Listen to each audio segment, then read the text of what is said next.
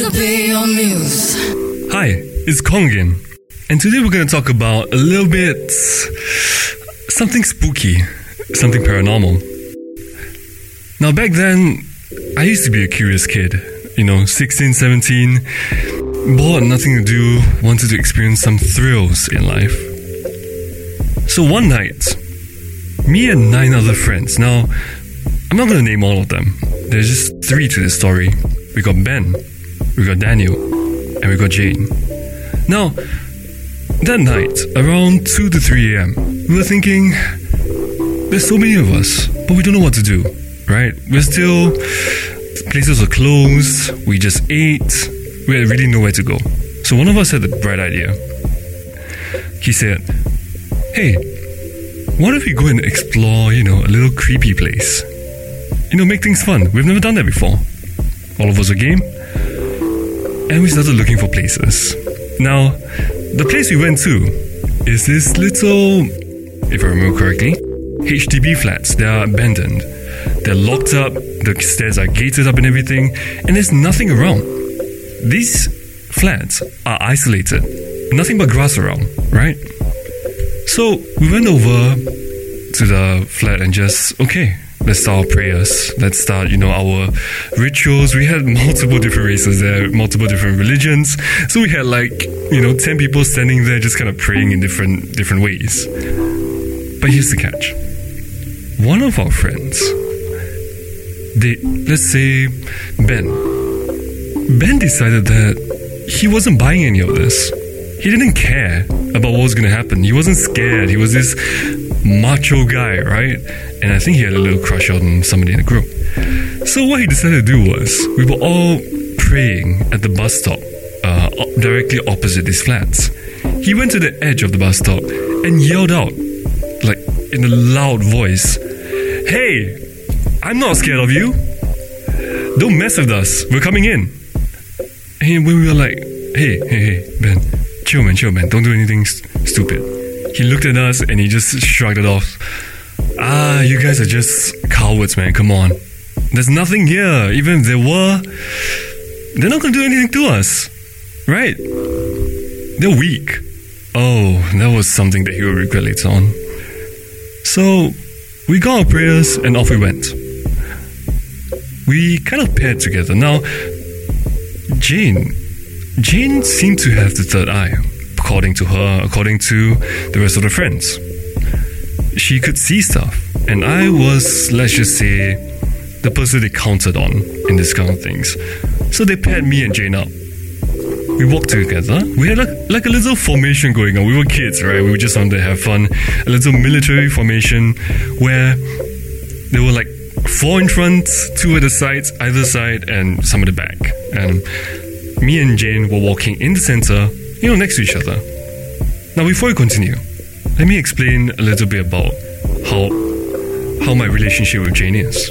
This will prove important later. Now, Jane and I are friends. By all means, we're good friends, close. We have a little family thing with other friends going on. She's in the friend's family, so to speak, my niece. So we're pretty on good terms. But remember, this is something important about Jane. She is not comfortable with physical contact. We do not hug. Even for greetings, we don't even really shake hands, right? And we keep quite a distance from each other. So we were walking next to each other, just kind of just chatting, looking around. The HDBs were abandoned. The walls were stained, cracked up. Interestingly enough, though, the gates that were blocking these stairs were quite fresh, quite new for some reason. So I have no idea. Maybe they're trying to bring it down soon. They're trying to avoid people from going up. Maybe there's been too many cases of people trying to access these buildings. So we couldn't really go up or anything. So we were just kind of walking around. And now this is when Ben and a couple of his friends started monkeying around, right? Because we went in, we didn't see much. So they started trying to bang on the gates, right? Cause a ruckus. Shouting obscenities, challenging whatever was there to come out and get them. They were swinging on the goddamn poles, come on, man. It was just stupid, honestly. Suddenly, I feel a grip on my hand, on my arm. And I look to my left, where Jane was. With her hair covering her face, she wasn't facing me or anything, but she grabbed onto my arm. Now at the time, I didn't find that weird. I just thought, maybe she's scared. Maybe she's worried. I don't know. I didn't really think much of it. So we continued walking around. We turned the corner and went over to the next flat. Now, at this point, Jane started giggling. For some odd reason. Nobody else could hear it, just me. I was right next to her, and she still had this grip on my arm. I looked at her and I was a bit worried, so I called, Jane, you good? She did not respond. I called for her again, and this time I started to notice something wrong. Now, at this point, I'm not afraid to say, I panicked a little bit. I tried to yank my arm away from her, but for the life of me, I could not budge at all. Not even an inch. I called for my friend to stop. Something is wrong. We're in trouble. I kept trying to pull away. Nothing happened. And when finally everybody gathered around, Jane looked up. She had a grin from ear to ear, just staring wide-eyed, unblinking at us. All the while, giggling softly.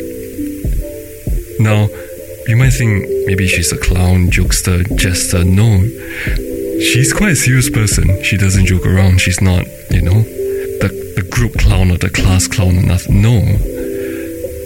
There she was, just standing there in the dark, rather dimly lit area, just staring. Not particularly at anyone, not even at me, even though I'm trying to pull my arm away. No. Stares forward, giggling. And then she started breaking out into a hysterical laughter. It was high-pitched, crazed. We had no idea what to do. There was a muscle man in our group, Daniel. He managed to help me get her hand off me. But this is where it got worse. She started screaming at us. Growling, screaming, clawing. And at this point, everybody was obviously freaked out. We've had formed a circle by that point around her. And she started lashing, swinging at us. Daniel, who I assume in a fit of panic or just actually being scared, he tried to, let's just say, intimidate whatever was, within her. Whatever had apparently possessed Jane. He walked up and his, I would say, manliest voice, I don't know, shouted at her, "Hey, that's enough. Stop joking around." She stopped for a while and we thought, hey, maybe she's playing a prank. But no. She turned slowly towards his direction and full-on charged towards the guy. Quite literally leaping onto him. Now, at this point, everyone was panicked. He was trying to hold her off and he seemed to be losing. Mind you, this guy is quite a unit. He's built quite like a unit. I stepped in, I pulled it off, and couldn't figure out what was going on, right? It hadn't clicked for some reason. When you think back on it, it's quite obvious, but at that point of time, it did not click to me that something was in her. She started clawing at me, scratching. I tried to hoist her over my shoulders, and she basically scratched out the back of my ears. I started bleeding.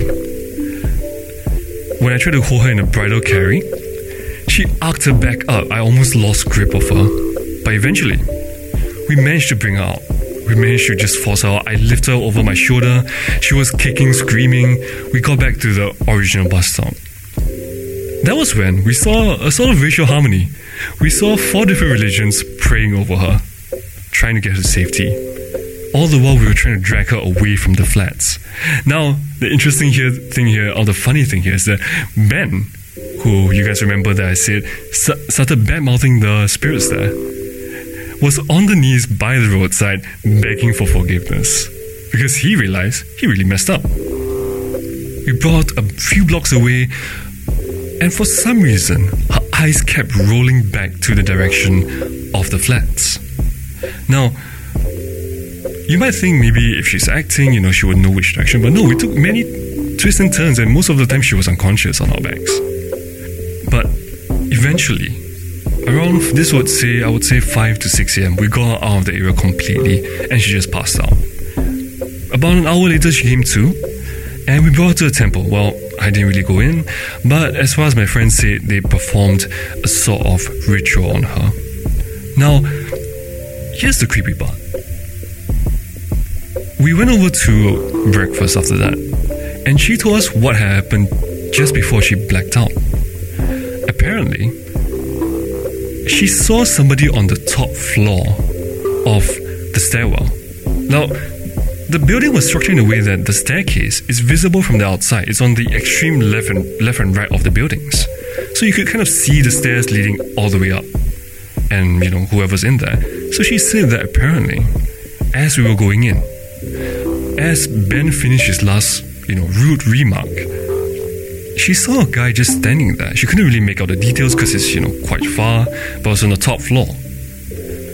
And he was just, in her words, staring menacingly at us. I mean, I don't know how she could have seen the facial features, but she says menacing, so let's just take it as that. And then she heard a boom in her voice, in her head, a booming voice. In Chinese, I believe. You messed with us, your friend disrespected us, now we're going to teach you a lesson. And that's the last thing she remembered before she blacked out. This was about halfway in. Upon hearing that, all my friends went pale. Ben, if there were a colour or a term for something more pale than pale, he was definitely that. He, eyes agape, mouth and the lips pressing against each other. He couldn't speak for a couple of minutes. But anyway, we managed to get her done and done. But the funny thing is, even though that breakfast, she seemed fine, okay? I didn't see her for a couple of weeks. And she was normal for a while, but you could tell something had changed inside her. She became more withdrawn. She became quiet, just not as outgoing as she used to be for a good period of time. So, but after a while, she got better. She ended up hanging out with us more and all that. But guys, spooky things happen to those that do not respect what they should respect. And take it from me, do not mess with things that you should not mess with. This is Big Kong, and I'll see you next time.